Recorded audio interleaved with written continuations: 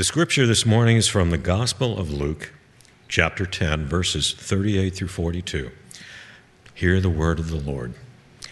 As Jesus and his disciples were on their way, he came to a village where a woman named Martha opened her home to him. She had a sister called Mary, who sat at the Lord's feet listening to what he said. But Martha was distracted by all the preparations that had to be made. She came to him and asked, "Lord, don't you care that my sister has left me to do all the work by myself? Tell her to help me." "Martha, Martha," the Lord answered, "you are worried and upset about many things, but few things are needed, or indeed only one. Mary has chosen what is better, and it will not be taken from her." This is God's word. Thanks be to God. Well, thank you, Chris, for putting those videos together. I know I've been encouraged to hear the stories that many of you have shared with us about how the Lord is working through you to the people around you, how you are loving others and caring for those living around you.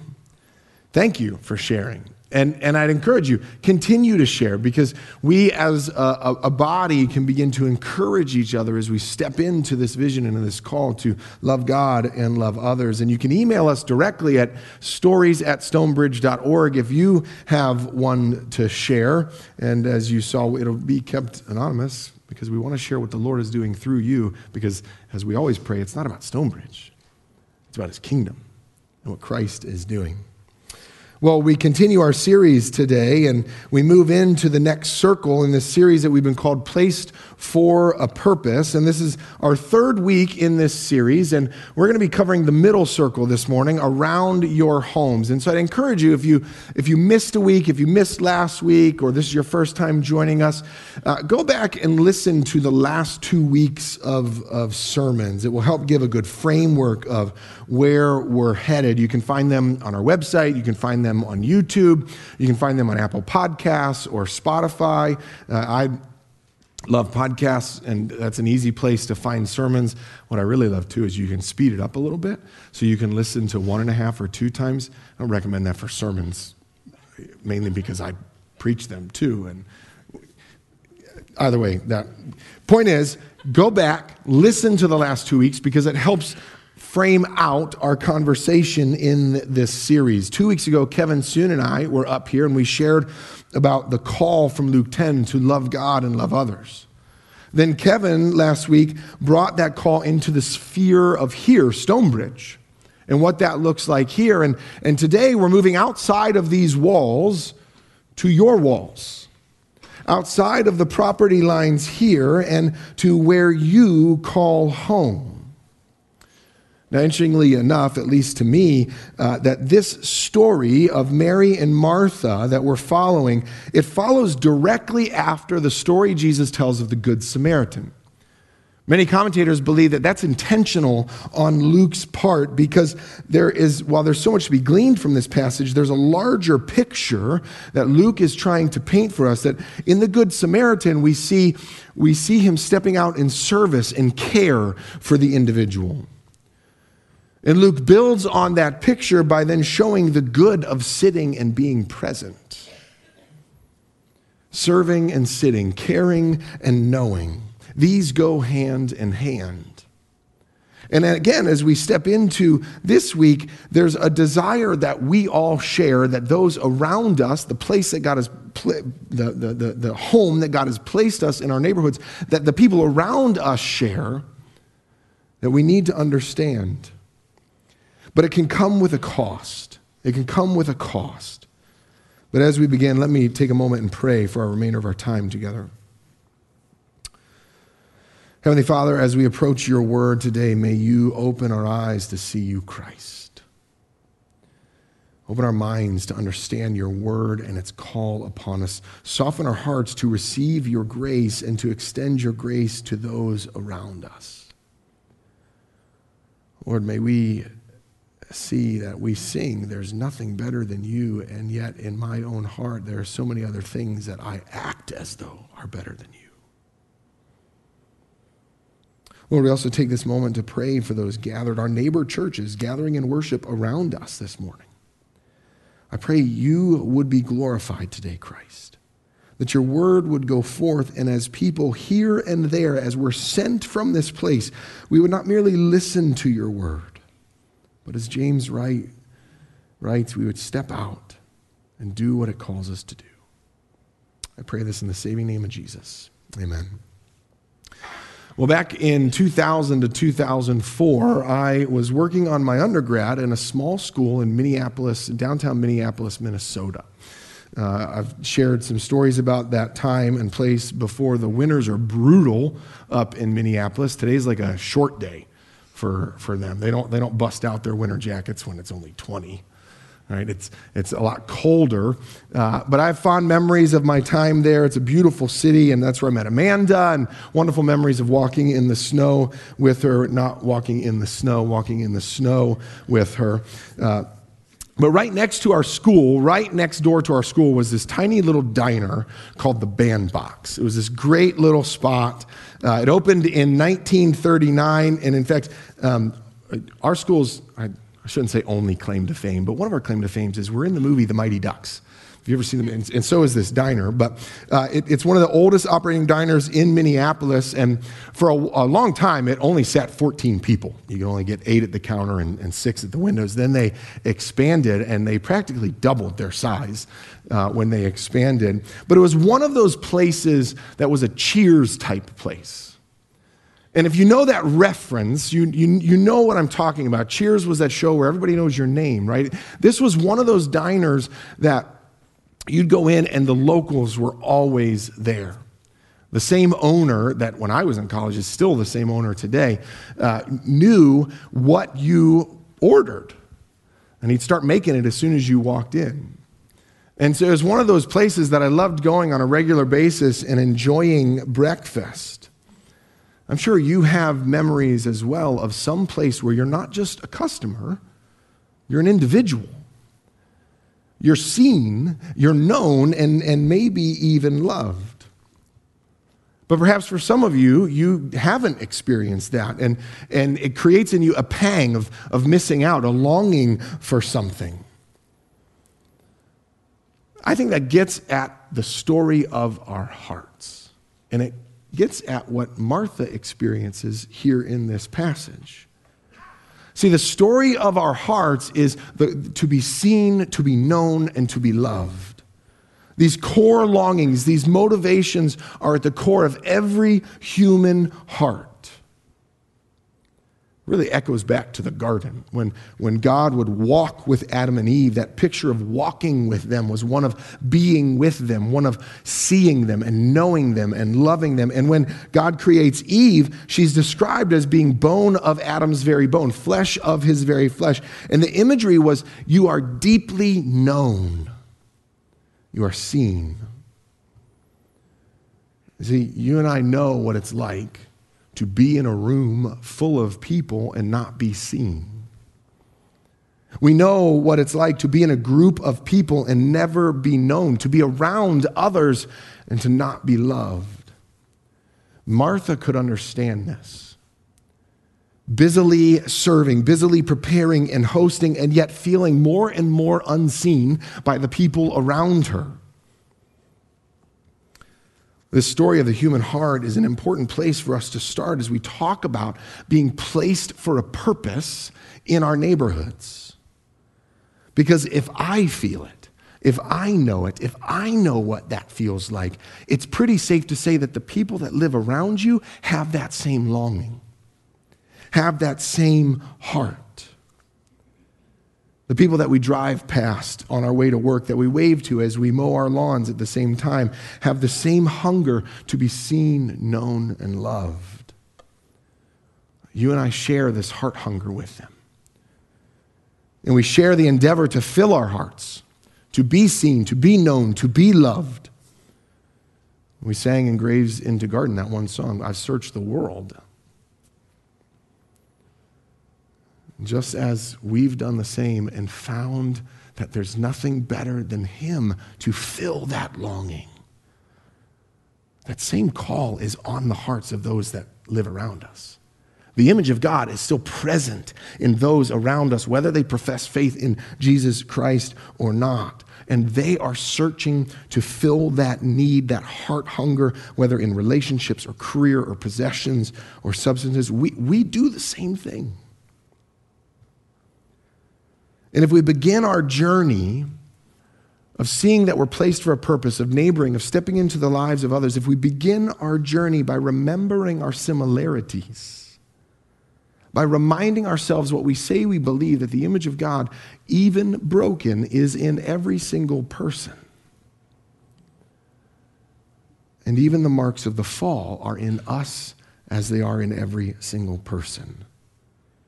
Would that cause us to stop and look at the homes around us with a posture of wanting them to be seen, to be known, and to be loved? See, with Martha, we see Jesus lovingly remind her of a higher good. Not that serving and hosting and hospitality aren't good things. Jesus is not making a right and wrong distinction here. He's not saying that, but it's more about the kind of relationship. When we host, is it so people see our nice things, or are we present with the people that come into our home? The issue is not who was doing what, but what kind of relationship Martha had with Jesus versus the kind of relationship Mary had with Jesus. And sometimes good things can still crowd out in our hearts other good things, maybe better things, maybe higher priorities. Winnie the Pooh said, sometimes the smallest things take up the most room in your heart. I see my neighbors as projects to be saved, or as people to see, know, and love, and through that reflect Christ. In a few moments, we'll get into some practical steps, I think, to begin living this out. But first, we begin by seeing that this desire that's in us, this story that's in us, is also in our neighbors, but it also can come with a cost. Stepping out into this, living this out, can come at a cost for you. Mary, sitting at Jesus' feet, goes against the grain of the culture. Which that's amazing in and of itself, to ponder upon the fact that a woman was sitting at Jesus' feet here and the implications that it has. But for our purpose today, we see her saying no. We see her creating margin in her life to sit at his feet. To be present in a person's life requires time. However, sometimes we're so busy and over-involved and overworked that we don't have the bandwidth or time to be present. But again, the challenge and the thing to wrestle with in our hearts is it's not a bad, good, right, wrong thing. It's a good thing that we have to wrestle with. That's good to process and talk through and pray through. We also see a willingness to be interrupted. Right? To be present and to love our neighbors requires a willingness to be interrupted.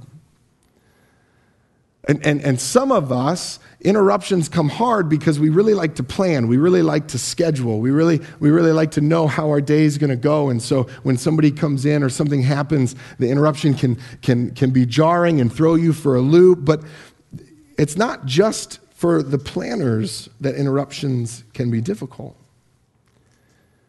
See, because I think the other side too, if we're so busy, if we're just go, focused on what we're doing, maybe not planning and that kind of a thing, we also can be blind to the interruptions around us. John Ortberg in one of his books says, love takes time, and time is the one thing hurried people don't have. This week, a friend reminded me of a study that had happened in the early 70s, and it was inspired by the Good Samaritan. There were these scientists that wanted to study the situational impact on people. And so it's now called the Good Samaritan study. It's been recreated a couple times, but the original study took place with Princeton Theological Seminary students. And so what the scientists wanted to see is just the impact of time on somebody stepping into being a good Samaritan. And so they had two groups of people that they told, you have to prepare a talk that you're going to have to give across campus. Interestingly enough, it was on Luke 10, the Good Samaritan. You can probably see where this study is going. So they told them they had to prepare it, and then they had to get across campus where they were going to present their talk. And of course, along the way, they were going to bump into someone to see what they do.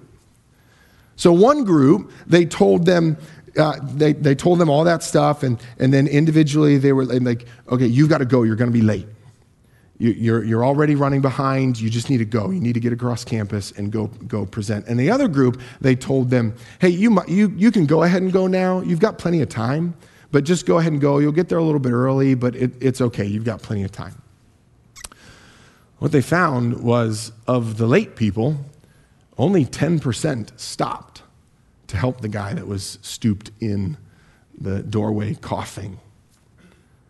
And of the group that had time and were early, 63% stopped to help. Now, the scientist's point was not about disposition of people, but they wanted to understand just the situational impact that situations and such things can have on us. And I think what's fascinating, again, is this idea that it's hard to welcome interruptions in our lives, the mess that can be loving others, when we don't have margin, when we're too busy potentially running around, hurried and harried. The cost of needing to say no to some things, to create room to be present, to love and to see those around us. There's a cost that comes with that. There's no doubt Mary knew the cost of playing host. And again, this wasn't bad on Martha's part, yet in the moment, there was a priority to being present. And I think it would be good for us to wrestle in our hearts and look over our time commitments and lay them at the Lord's feet and assess what He's calling us to. Assess our time and our use of it. And I know some have wondered that if I'm heavily involved in a ministry, but it's not in my own neighborhood, am I living into this vision that we're talking about? Am I doing this? And I think that's worth assessing. It's worth laying at the Lord's feet and saying, Lord, is this a ministry that I need to be as heavily involved in? Because again, it's not a good, bad thing. It's not a right, wrong thing. It's a good, good thing. And maybe I need to pull back there to be a little more present. But notice what we've talked about is 3 spheres. Involvement at Stonebridge, around your homes, and across Charlotte. And so what I first would say, I call someone who's not involved in any of those to get in the game. To get involved somewhere, to step into the vision of Stonebridge somewhere. But maybe you're heavily invested in across Charlotte. Again, it's okay to take time to pray through that. But you're involved. You're a part of the vision. But I do think there is a step that we can take in this middle circle that doesn't cost much. We can pray for the people that live around us. We can pray for those that call home right next door to us. I believe it's between you and the Lord. If you might be Martha-ing more than Mary-ing. Yes, I just verbified their names. You're welcome. That's a corny joke that the one person that I know who really loves corny jokes is in the first service, so there's less of a chuckle this service, but that's okay. There it is.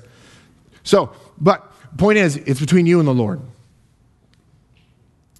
To wrestle in your heart, to pray through, Lord, am I walking past the people that you've put right in my path? And should I slow down and be praying for them who share the same heart hunger that I have that's found in you? I think one of the things that we can do is a small exercise that our ushers on your way out are going to hand you. They're going to hand you a magnet attached to a sheet of paper, and in it there's an exercise that I would encourage you to do.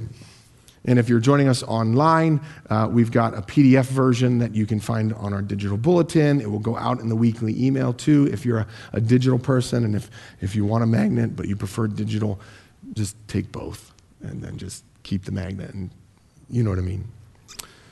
But the goal of the exercise is to begin stepping into and being present of the people that live around you.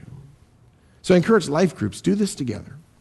In the grow classes, that if you've paid attention, we've been staggering our grow classes so that what's preached on this week, our grow class next week, we'll spend a little more time talking about it. And so last week Kevin preached, and so he's up there currently. And I encourage you, come early next week. We do the same class at 9 o'clock and 10:30 during this series.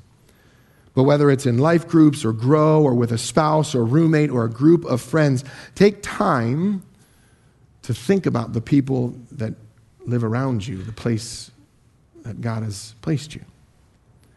So this exercise is to think about the 8 closest neighbors that are around you. The first part is, are you able to name them? Are you able to name the households of the people that live around you?